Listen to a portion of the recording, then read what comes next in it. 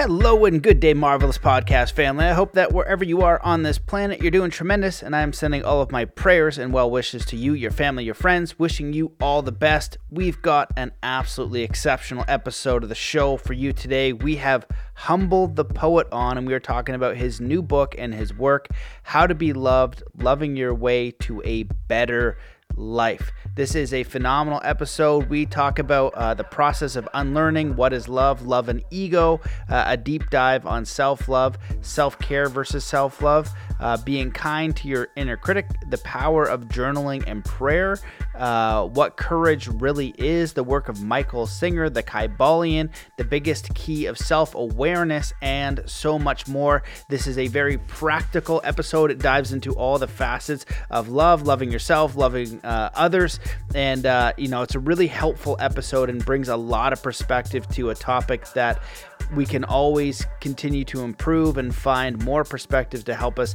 increase our capacity to love ourselves and also give that love back to our friends, our family, and people even who are challenging us. So if you enjoy this episode, please share it far and wide. Consider leaving a review in iTunes and on Spotify. That would be awesome. Join the email list, Matt at mattbelair.com. And if you're interested in coaching, hit me up, matt@zenathlete.com. I'd love to hear from you, work with you. I'm also going to be building some groups and some masterminds and some new courses, so let me know what you're working on and how I can support you. But the best way to support the show, as always, is 3 Kind Acts wherever you are in the world today.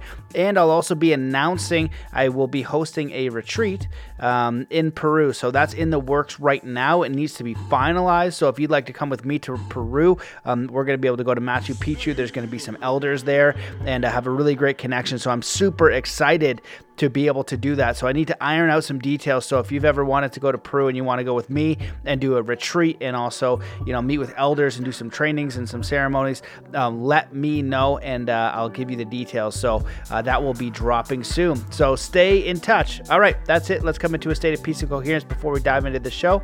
Wherever you are in the world, just stop what you're doing. Take in a deep breath in through your nose. Hold that breath and let it out slowly, filling every cell, muscle, and fiber of your being with joy, peace, contentment, courage, faith, and get ready to enjoy this amazing show with Humble the Poet. Hello and welcome to the Mastermind, Body, and Spirit Show. I'm your host, Matt Belair. As you know, we are currently overcoming extreme censorship, so if you want to support this show, please share the episodes far and wide. But the best way to support this show is to do 3 Kind Acts wherever you are in the world today. Today's guest is a Canadian-born rapper, spoken word artist, poet, international best-selling author, and former elementary school teacher. What began as reciting spoken word poetry in coffee shops to impress girls evolved into a creative adventure that has spanned the last 10 years, crossing genres, mediums, and oceans. His first 2 releases, Unlearn and Things Nobody Can Teach Us, have become international bestsellers. He is the author of the new book, How to Be Loved, Simple Truths for Going Easier on Yourself, Embracing Imperfection, and Loving Your Way to a Better Life. Welcome to the show, Humble the Poet. Thank you so much for having me. I'm so excited to have you on here, man. I get a lot of guests, so it was nice to see that another Canadian was, doing well out in the world. So congrats on that. And then just the book. Fellow beardos. Yeah, exactly. 2 power beards coming in today. The book title is so important, and I love the complete title. Like, it's so important right now. I think a lot of people struggle with that. It's a topic that comes up on the podcast, and you've done a really big deep dive on this topic. So I just love to start the show by you introducing yourself to the audience about your journey coming from a school teacher to where you are now. Yeah, I grew up in Toronto, born and raised, and loved being in school. Loved it so much that I decided to work in school.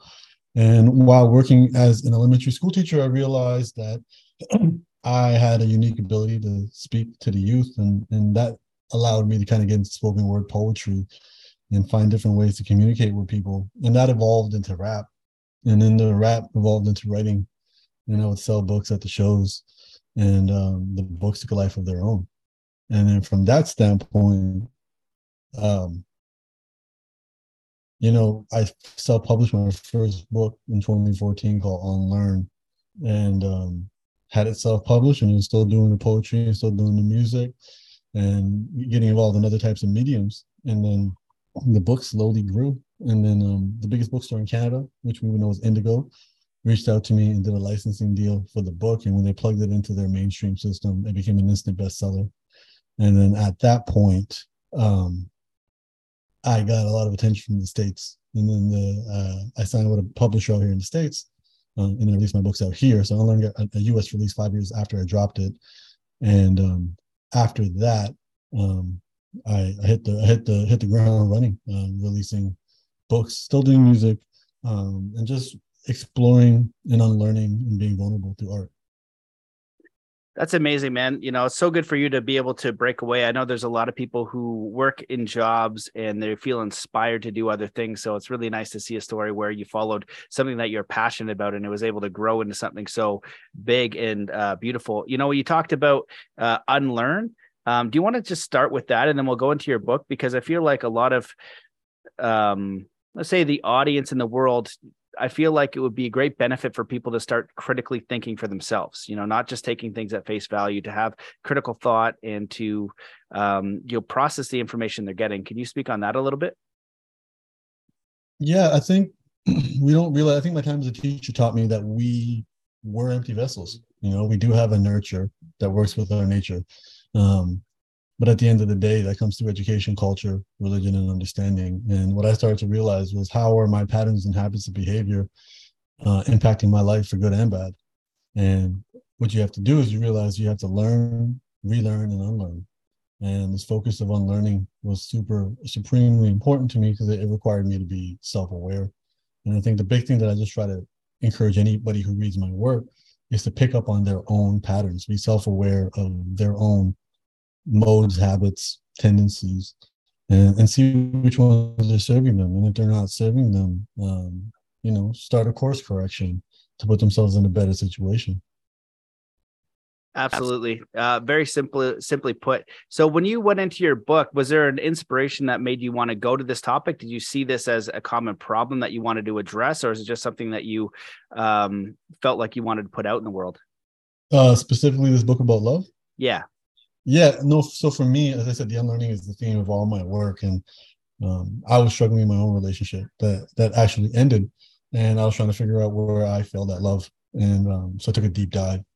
And, what this book is it helped me realize that, okay, I wasn't struggling to find love. I was struggling to receive love. And that's work that has to be done internally. So what this book represents is, not me being a love guru. It represents me being a love student and sitting at the front of the class, paying attention, taking all the notes, and then sharing the notes with everybody else, who may not have the time, energy, or interest in doing so, and uncovering a lot of really interesting ideas regarding love that are counterintuitive to what we've been taught. That's beautiful. Well, in the book, you address a few different categories and subtopics. So the first is you talk about what the F is love. So why don't we just start there? To you, what does love mean? What is love? Love is what's left when everything else ceases to exist. Love is what's left when all the other emotions calm down. Love is peace. Love is the constant. Love is the movie screen life plays on. Love isn't something you have to find. You just have to clean up the clutter and allow it to breathe and create pathways for it. And that's what love is. Love is, you being the everything and nothing. That's how, we kind of equate God to love. It's that point beyond duality. And, it's the analogy I like to use is love is the breeze, and we have to do the work to open our sails. But there's no lack of breeze anywhere. There's no lack of love anywhere. So for me, that's what love is. Love is peace. It's not pleasure. It's not attention. It's not validation. It's not success. It's not beauty. It's none of those things. It's peace. And peace is not getting everything. Peace is not wanting anything. Beautiful. I love that. And in the start of your book, you talk about love as a path, not a destination, big versus small love. Perfect is the enemy of love, and love. And this is just a few of the things you speak on. I wish we could kind of dissect your whole book, but we don't have the time for that. And love and ego won't hold hands. So of all those things I just shared there, do you want to speak on some of them? Because I think they're all very fascinating points of view. Yeah, love and ego won't hold hands. Our ego is what separates us from everybody else. Our ego is our identity, which isn't our authentic selves. And whenever we do things to feed our ego, which is mainly our self-esteem, being liked by other people, being accepted by other people, we take ourselves farther away from love. So often we deny ourselves love because we want to be liked. And it's really interesting to see that love isn't a step up from like. Love is almost in the opposite direction, and it's important to understand that gaining approval and acceptance from our peers and from our society and falling within culture and tradition, it's normal to feel that way. We've all grown up like that, but it doesn't serve us in this modern society. Being our authentic selves allows us to breathe because we're wearing less masks. And I say less masks because we're always going to wear a mask in some capacity. So for me, I view it as, okay, I'm trying to create pathways for love to flow. That's all I want. I want to make little paths and let the rivers of love flow. What are these obstructions? What are the stones? What are the garbage? What are the blockages? And doing things to feed your ego will always cause blockages. It's not going to do things to open things up. Yeah, absolutely. I agree with that. And in your journey, you talked about just coming back to receive love, which I think is so important, and you talk in your book about relationships as well. And, if you don't have the love for yourself, if you're not confident and authentic in yourself, if you're going around trying to be liked or using the ego, you're going to be attracting people who aren't going to love you for you. So that's the first part. And you touch on this in this book. And I feel like so many people struggle with that authentic self-love. So can you touch on that idea for a little bit? Yeah, I think people's idea of self-love is kind of been packaged as a product to buy. Self-love is going to the spa. Self-love is a bubble bath. Self-love is doing your makeup, getting your hair done. Self-love is loving yourself the way you love others. Self-love is being your best friend. Self-love is being a nurturing parent. Self-love is figuring out whatever gaps you have in your upbringing that your parents weren't able to provide and filling in those gaps. Self-love is taking yourself out on a date. Self-love is looking at yourself in the mirror naked and saying thank you to what you see and not being critical of a body part. Self-love is bringing yourself pleasure. Self-love is giving yourself a hug. It's called self-havening. You can calm yourself down by giving yourself a hug. Self-love is being your best friend, being your biggest cheerleader and kicking yourself in the butt when you need it. Literally the ways we love other people, as actual actions are the ways that we can love ourselves. Self-love is prioritizing our self-respect over our self-esteem. And these are the important things to do. Sure, taking care of yourself, getting a massage, all of this is self-care. And self-care can be a language of self-love, but self-care can also go over the other way, where people start to think that they're not enough as they are, and they have to do a certain procedure, or they have to get a certain treatment to become better. Self-love is recognizing that there is no enoughness, there is no worthiness, there's none of that. You are as you are, and as you are is what love can exist with. There's no worthiness. I don't want to tell somebody you're worthy of love. I don't want to tell somebody you're already enough. I want to abandon those measurements. Stop having those measurements. Those measurements aren't important. You can measure other things as enough and worthy, but you can't measure yourself. And it's, pulling petals off a flower doesn't make it any less of a flower. It's the same thing. There's no enoughness when it comes to a person. So just realize love isn't a prize to win. Love it isn't the pot of gold at the end of the rainbow. Love isn't a life beyond suffering. Love is the standard. Love is the default. And what we're doing is just creating a big mess with our insecurities, our traumas, and all of that. And self-love is dealing with this stuff, addressing it, being in therapy, eating healthy, drinking water, working out, journaling, praying, doing things to be vulnerable with yourself, putting yourself in uncomfortable situations voluntarily to build a level of resilience and to learn about yourself. These things are extremely important in the world of self-love.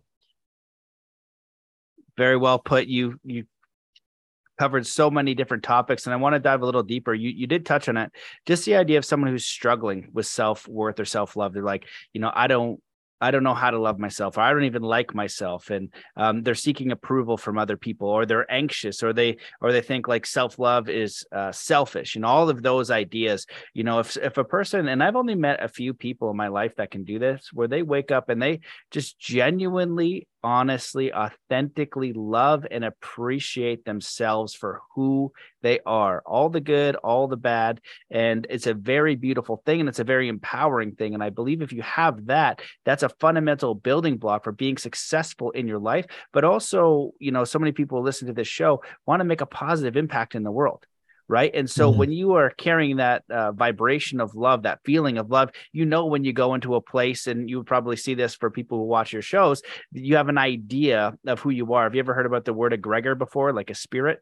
It's kind of like the spirit of things. So Coca-Cola has an egregor, right? The U.S. Army has an egregor. You know what I mean? The spirit of what it is, a bank. So the spirit of the show, you'll be very different between that and maybe like a death metal band or something, right? So as you carry that authentic self-love, you almost carry a higher resonance, but I feel like give permission to other people to see that and have the mirror neurons and say, oh, wow, like that person was very empowering. I like being around them. And I'd love for you to speak on those ideas. Yeah, I think when people say I don't know how to love myself, again, I view it as they're leaning heavily in the world of self-esteem. They're finding their value in terms of other people and how other people view them. And again, there's nothing wrong with that. I'm not here to judge people for that. I love attention. I love validation. We all do. It's an addictive salty potato chip. What we just have to realize is the same way you eat a bag of chips. You can't just have one, and nobody's weak for, wanting more. You have to keep that out of your kitchen. That's the best way not to eat chips. It's not to have it in your cupboard and use your willpower. It's just never not have it around. And it's the same thing with validation. We live in a world where social media is turned validation into a metric. You know exactly how many people are looking at you, how many people like you, why they like you, what they're saying. And this isn't good for self-love. This is encouraging you to go down a path of self-esteem and validation. So when people say, I don't know how to love myself, do you know how to love anybody? And love is service. Serve yourself. Go easy on yourself. Embrace your imperfections. Everybody we love is imperfect. And none of those imperfections disqualify them from us loving them. Why do we have to be perfect to earn love from ourselves? We don't. We have to accept ourselves as it is. That's what I'm saying. Go in front of the mirror. Go naked. Look at yourself. And look at yourself naked in front of the mirror and embrace what you see. Say thank you. And if you have a little bit more fat on your tummy, that's okay. Say thank you, because your body's been with you the whole time. This is what self-love is. It's actually loving yourself. It's not self-love. Love isn't a light switch. Love is work. Even in romantic relationships, love is work. Love is fuel. Love is what fuels you to do the work to make the relationship work. The success of a romantic relationship comes in the everyday boring stuff, in the logistics of it, in the planning of it, in the prioritizing and scheduling of that relationship.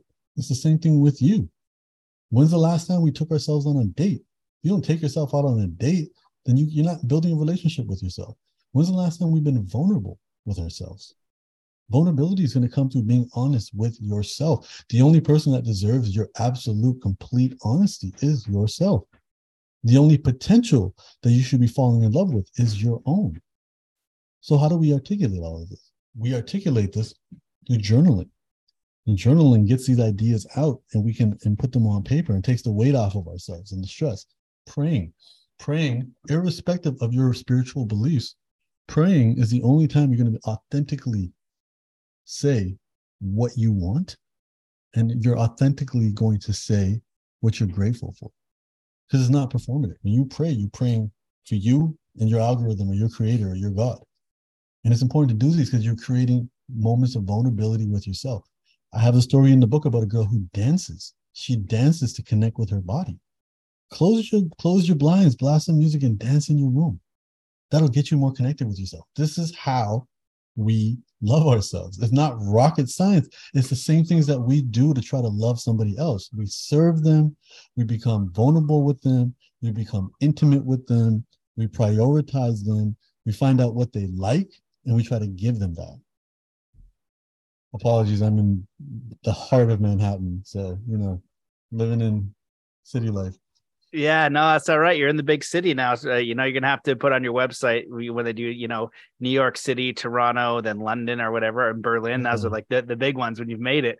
Those are all, again, it's really well put. And I just want to keep going at what you touch on in your book here. Another big idea is the inner critic.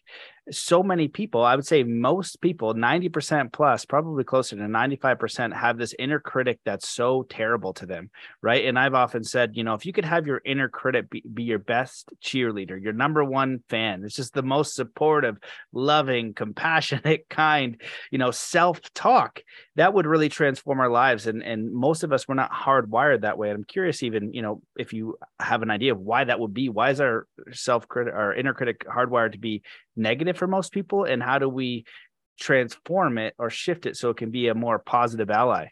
So I think the reason we have a lot of negative emotions is because negative emotions keep us alive.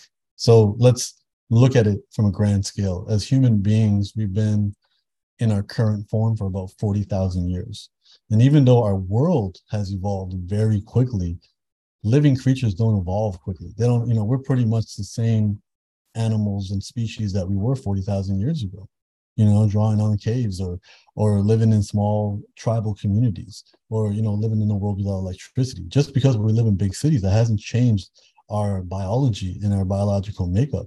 So the negative emotions, the paranoia, the need to be accepted, all of these were valid and useful tools to keep us alive. If you Google emotion wheel, the only positive emotions in the entire wheel are happy and debatably surprised. Every other emotion is negative because negative keeps you alive. Being paranoid and looking around and thinking something might jump up and attack you keeps you alive, even if you're wrong. Because you only have to be right once, and the saber-tooth tiger comes to bite off your head. So it's not reframing and trying to convert this inner critic into an ally. It's understanding why the inner critic is there. The analogy I like to use is when you buy a phone, it already comes with software built in, right? It comes with a calculator. It may come with a notepad. You can't delete the software. These negative emotions, these critical thoughts that we have, they were useful tools for tens of thousands of years, and we can't delete them. The only thing we can do is be aware of them. The quote that I say in the book is, don't beat yourself up for beating yourself up. Understand that you can't recruit your inner critic. Your inner critic is serving a purpose. And if this was even 500 years ago, your inner critic would be your best friend, keeping you alive, making you watch out for all the different dangers that could be coming your way. Humans are no longer in a situation where there are physical dangers. Now there's dangers in terms of their identity, survival in terms of their relevance, survival in terms of their value. But all the tools that we have as the creatures that we are, they came from keeping us physically alive. So what we have to understand is, Mother Nature pretty much had to sign a contract saying, eat, sleep, and procreate. And then anytime we want to do anything beyond that, it gets hard. Mother Nature says no. You say you're gonna go to the gym, good luck getting up out of bed and walking to the door and putting on your shoes. It's hard. Getting started is the hardest part. And we're literally hacking, our nature to do all these additional things. And we can see that in nature because there's no other animal that does anything. Even when animals play, they're training. Animals who being ticklish is teaching you to protect your most vulnerable parts. That's why we have it. And animals play to learn how to fight. That's why their play looks like fight.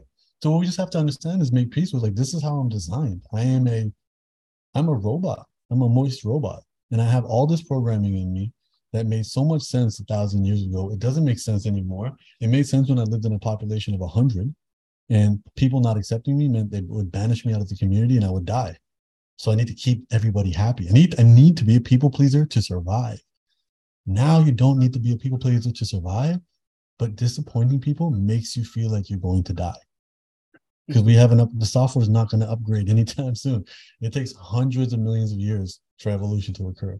And we're nowhere even close to that. We're not even at 100 years of being humans as we are as Homo sapiens. So that's something where I look at my inner critic and I'm aware of it. And I understand there is an inner critic. And the inner critic is going to say things. And I just have to remind myself of my history of when I bypass it. It's like courage. Courage isn't an absence of fear. Courage is doing it despite the fear. So moving forward, this isn't an absence of an inner critic. It's moving forward despite the inner critic. And there's no point in wasting energy arguing with the inner critic. Let the inner critic say its piece and be like, thank you. and then take the steering wheel and do what you're going to do anyways. The same way you should do it for outer critics. The challenge is we are floating through life subconsciously, and we're encouraged based off these current economies to stay in a space of like subconsciousness, to just do things out of habit, to just watch things, to distract ourselves constantly. We're not living in a world of awareness of ourselves. We don't ask ourselves, why is this my favorite food? Why do I find that person attractive? Why are these my habits? Why is this my personality? These are important. We got to ask ourselves, and we start to pinpoint where these patterns came from. And then we realize that we can change those patterns. It's not easy in any capacity. Some people say it could take up to, starting minimum 56 days, up to 8 months to develop a habit. It's not, and the thing is, all the habits that we had were because we were kids and our parents forced us to go to school. And through painful repetition, we learn how to read, we learn how to count, we learn how to speak, we learn how to walk, we learn how to dress. It's all painful repetition. Then we're adults, we don't want to do any of that work. That's what it is. We just don't want to do the work. And I don't blame anybody for that. But if you don't like where you're at, the path from a bad place to a better place has to go through a worse place. You got to do the work. And it's going to be uncomfortable work. But that discomfort will build a strength and a resilience that will unlock a better version of you, and it will increase your self-respect. So you don't have to rely on self-esteem to feel like you matter and exist. Beautifully put. Again, so many excellent points. I love the distinction between just knowing that the inner critic is there and it might not always be automatically feeding you positive information, and knowing that's part of the setting. Like we need to process danger in this reality, right? We look left and right before we cross the road, because if we don't, we can be harmed. And the inner critic and the subconscious mind, part of that is to keep you safe at the base level, to be aware of all these different things, sending you signals so that's, ideally nothing bad is going to happen. And I don't know the exact Zen saying or quote, but it's the idea that, let's say you judge someone, or, you don't judge yourself for judging someone. You know what I mean? Just understanding that it's an unconscious automatic response. Or if you have this negative thought, right, like attaching to it, it's more about the attachment to the thought or the idea. That's where we're causing ourselves pain and suffering again, where the idea is just the idea. We just let it go. We just observe it, and then just let it pass. Just let it go. You don't need to hold on to it and be dragged like a horse, And reminding yourself every emotion you've ever felt passed, good ones and the bad. Your happiest day faded. Your saddest day faded. Emotions, you are not your emotions. You are not your thoughts. You are not the world around you. You're inside a vehicle experiencing all of this. And that's not even a spiritual idea. That's really what it is. You're experiencing emotions. You're not the emotion. I'm not happy. I'm experiencing happiness. If I have a thought, most of the thoughts were given to us. We're not formulating these thoughts. These thoughts were given to us.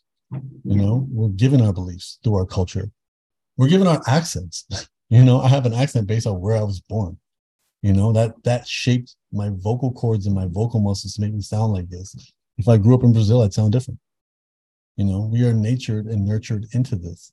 And it's just being aware of that. And we're like, this isn't me. These are the way that I've been molded. These are the things I'm experiencing. And I can be more than this. So I have access to more information, and I can do more programming and understand my software. I love that. It leads me to the question to go a little bit deeper here. When I'm sometimes doing a training or a talk, I say, okay, yeah, you're not your thoughts, right? If you think about, okay, you're not your thoughts, you're not your emotions, and you chop off your hand, you're not even your body, as long as you've got the functioning bits and you're still there. So, and you're not even the observer, go in meditation and you observe your thoughts, but who is the thing observing the thoughts? So then you start to go down this, rabbit hole. And I wanted to give you this question, like someone who has kind of made your own path, you followed your heart and things led in a positive direction. When we experience things, if we're not our thoughts, we're not our emotions, how do we bring in more love into our life? So I don't think it's about, rejecting the negative emotions. Just when you use the workout, it's the easiest one. If I want to be in shape and increase my cardio, I'll have to go through the pain of running 10 miles or whatever the case is. They're kind of together. You can't separate them. And I'd be curious your thoughts on navigating through life. Maybe you're going through a challenging situation or a beautiful situation. Do you think it's possible to live this kind of enlightened state, which I used to think was possible, but now I don't, where you're kind of like, at peace and in love all of the time? maybe some people can do that. I haven't mastered that, but I'm just curious your thoughts on Yeah, that. I mean, I think I think Michael Singer talks about that, and what he talks about is just getting out of your heart. He's like the things that make your heart happy and the things that make your heart sad. He's like, you can transcend that, and once you transcend that, you're not addressing it. I've never met anybody like that, but I think it makes sense the way he frames it, and I think the way he frames it is, if you don't want to be affected by the bad, you can't be affected by the good. So he's like, we're just operating on joy and pain at a lower level, and if you abandon both of those, abandon the joy as well, then you'll transcend into something that has you at peace all the time. And there is no good news, there is no bad news. It's just news. And he looked at it as, you don't have an opinion on Saturn's rings, you don't have an opinion on the street light. Why do you have an opinion on a bird pooping on your head? You know what I mean? So he's like, it's all of it was happening before you, all of it was going to happen. Stop having opinions on it and you'll feel better. Your pain doesn't come from what's happening, it comes from how you're dealing with it and your expectations about what it should have been. So I think there's a beauty in that and a pragmatic point for that. No, I think you learn when things suck. You don't learn when things are good. So I don't reject shitty feelings. I don't reject unpleasant emotions. That's when you learn. That's when you evolve. So it's more about reframing the value of these. You don't win and lose. You win or learn. So I'm not here to avoid suffering. I'm not here to avoid bad days. I'm here to take them because those are the times that make me a better person. It's the reason you lift weights. You put yourself voluntarily in unpleasant situations. So when you got to help a friend move the couch, you're ready.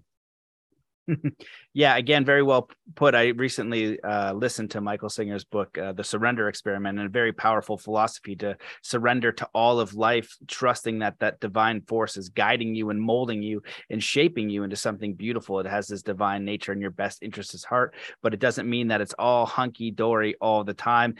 So if someone's writing a book on love, you're not saying be in a state of love all the time. There's going to be these other emotions, just don't attach to them. And so for the person who is struggling with just existing with self-love or with relationships, what would be your first step of advice to just welcome more love in? And I just want to rant about this because I keep having the idea, but I think it's, what is it? In alchemy, it's one of like the emerald tablets or something like that. I can't remember what, the Kybalion. There we go. It talks about, the emotional spectrum. So you might have love at the very highest and then despair or anger or shame or guilt at the lowest. And it's just a spectrum of the same idea. And one way it was put to me was, the more you can allow for the capacity for the challenges in life. So for the anger, for the despair, and not have them take over your being, then you have a greater capacity for love, for joy, for acceptance, for all of life, because it is the entire spectrum. Yeah, I think, again, it all starts with our relationship with ourselves. If you're not in a healthy space with yourself, you'll never be able to establish something healthy with anybody else. So when you think about allowing more love in, again, it's not finding the love, it's opening it's creating those pathways. That's it. And I think from that standpoint, it's like, addressing your insecurities, addressing, doubtful thoughts, addressing ego stuff, addressing all of that. And I think from that standpoint, it's just really important to look at that. If we don't love ourselves, we'll never be in a situation to receive love or love other people. It's servicing. So it really starts with learn how to be with yourself. Loneliness is not being alone. Loneliness is not feeling connected. So I'm always going to say, develop a healthy relationship with yourself first. I 100% agree. And do you want to touch on that a little bit? Because the next chapter or section in your book is love for others. And this is such a big one. People struggling in relationships or whatever the case may be, they do feel loneliness and they might not feel worthy of love. And that's such a terrible space to be in because it's going to cause you to have shame and guilt and loneliness. And then you're going to be seeking a validation and all these terrible things. Could you talk a little bit more about just the idea of being comfortable in your loneliness, or if you're going through that and you feel like you're never going to ever find love and nobody's ever going to love me, that idea, how do they build? Yeah, you are muscle? A source of love. You're a source of love. There's no finding love. You are a source of love. And if you can't discover it within you, you're not going to get it anywhere else. Stop outsourcing your need for love. Like, you can't. You won't. You built up a fortress that doesn't allow you to receive love. That fortress is a prison. You're not going to get it from other people. It's only going to be temporary. That's why we have a 56% divorce rate. We have stories from cultures and Disney movies that tell us certain things, but we can't do anything about that. And what we have to do is we have to look inside. Solitude is the gift of being alone. Loneliness is a punishment of being alone. We have to realize that we are heavily, heavily rewarded with all this dopamine, with all this social media, all this TV. Learn to sit by yourself. See how uncomfortable it is. When you're able to exist by yourself, you won't need anything else. Again, love is not needing anything. It's not getting everything. And right now we live in a consumeristic society that wants us to get everything. And that's what needs to change. Again, beautifully put. I love all that. So when we are dealing in a world that has been very challenging for a lot of people, it's shifted things. People have had to really make a lot of changes the last couple of years, deal with a lot of different challenges. What is the hope for your book? And if you could change anything in the world, what would those things, what would you like to see more of? And what would you like to see less of? I just want everyone to become more self-aware. Just commit to a path of self-awareness. Whatever that may be. Just realize that you exist in patterns and pick up on those patterns. And I think the quality of your life will significantly improve. I don't have any policies or mantras or ways I think the world needs to live. I think the nature, when you start picking up on how you operate, you start understanding how the world operates. The world is the way it is for a reason, causality, forget anything else. One thing caused another thing, which caused another thing. And as you start picking up on your patterns, you can better understand how to navigate this world instead of banging your head against it, hoping it was something that it's not. Excellent. Yeah, again, beautifully put. When we look at children, and again, your book, the idea of self-love, I feel like if we can indoctrinate our children to be full of self-love and self-worth and accountability and to be self-aware, as you just put, it was so important. That would be very empowering for our future generations. I'm curious what your thoughts are, being a teacher and looking at our youth and our children, what we can do to empower them to have more self-love and more self-worth, and also that all self-awareness. I think focus on progress, focus on effort. Don't focus on perfection. Don't focus on results. Encourage them to try their best and celebrate them trying their best. If they win the game and they didn't try their best, let them know that wasn't good. If they lose the game but they tried their best, let them know that was good. Effort is the currency that takes you far in life. Nothing else, And we always have control over our attitudes and effort. So do that. Don't give them expectations that you need them to get an A. Give them the expectations that you need them to outclass themselves, compete with themselves, and put them in that situation where they need to constantly better themselves and celebrate the progress. The baby steps add up. They don't need to ever be perfect. And I think that's really important. Absolutely. I totally agree with that. And when we look at people out there now, I see a lot of people reaching out and they're just in this transition in their life. You're someone who was a teacher, but you enjoyed that. And then you kind of went on a different journey. If someone is looking at their life and they're having a little bit of a challenge with where they are, they want to be, they want a different lifestyle. Maybe they're working too hard. Maybe they don't have enough time for their family. Maybe they're struggling with dough. How do you help them line themselves up to know who they are a little bit more? And then do you think it's possible for everybody to kind of shift a career or way of life or lifestyle in something that's more aligned with who they truly are? I think the first thing I would do is have them tell me what's important to them, have them write it down. Then I would have them, first I would have them write out a typical day in their life, and show me their calendar. Then I would have them write down what's important to me or important to them. And then I would see how things line up. If something's important to you, it'd be in your calendar. And I think that'd be the first step. If they want, if they're working 10 hours a day, you can't always make more money, find somewhere cheaper to live. We live in an age where we can cross oceans. We can live in cheap countries. We can do all of these things. They're big extreme moves, but they are nonetheless. And I think from that standpoint, it's do what's necessary to survive this. I'm not here to sugarcoat it. Life is hard, and only the most adaptable survive. And it's tough times make strong people. And we live in a society that's endlessly selling us conveniences, and conveniences are weapons formed against us. The doing it yourself is super important. Yeah, I absolutely agree with that. I came up with an analogy once when I was talking to my friend about how just convenient the world was. And, not even a few years ago, you could go hunt and you could garden and you could provide your own food and water. almost no one I know. There's very few people I know that can do that. We just go to the grocery store and that's it. But that's one of our basic things, how to build a house, all these different skills and tools that were well known just a few decades ago are now mostly lost. And so, the challenge of going out to do that, you're sacrificing convenience, just going to the grocery store and maybe eating something that, isn't ideal, right? Then you get the microwave food and it's even worse. Man, this has been an absolute treat. I appreciate your work as I go through your book, and I invite people to check out your book because every single chapter and subheading is something that is important. And it's like you've hit on all aspects of, what love is, love for self and love of relationship. And it will really allow people to explore their own relationship with love, which you've been saying is the most important thing, that self-reflection and who we want to be in this world, and understanding how important it is for ourselves so that we can give that to others if people are lacking. I give the idea at Burning Man, if you're going around Burning Man and everybody's giving you these amazing different things all the time, but if somebody runs up to you, often you don't have any water because you're in the middle of the desert and you don't have any water to give them, you can't help them. And I feel the exact same way with love. You know what I mean? If someone is suffering and they're in despair, they need somebody who can help make them feel better or support them in some way. If you have no love for self, then you're not going to be able to help them. But just having that self-awareness and that own evolution, that's enough to be a listener, to be, an ear, because you're just going to resonate with that. Definitely. The step one is just, as I said, if I got to tell everyone to believe something, it would be more self-aware, pick up on your patterns. That's all that matters. Beautiful. Well, thank you so much for coming on the show. Is there anything else that you wish that I had asked or that you want to leave the listeners with before you head off to your next appointment? Self-love starts at home. Just start it at home.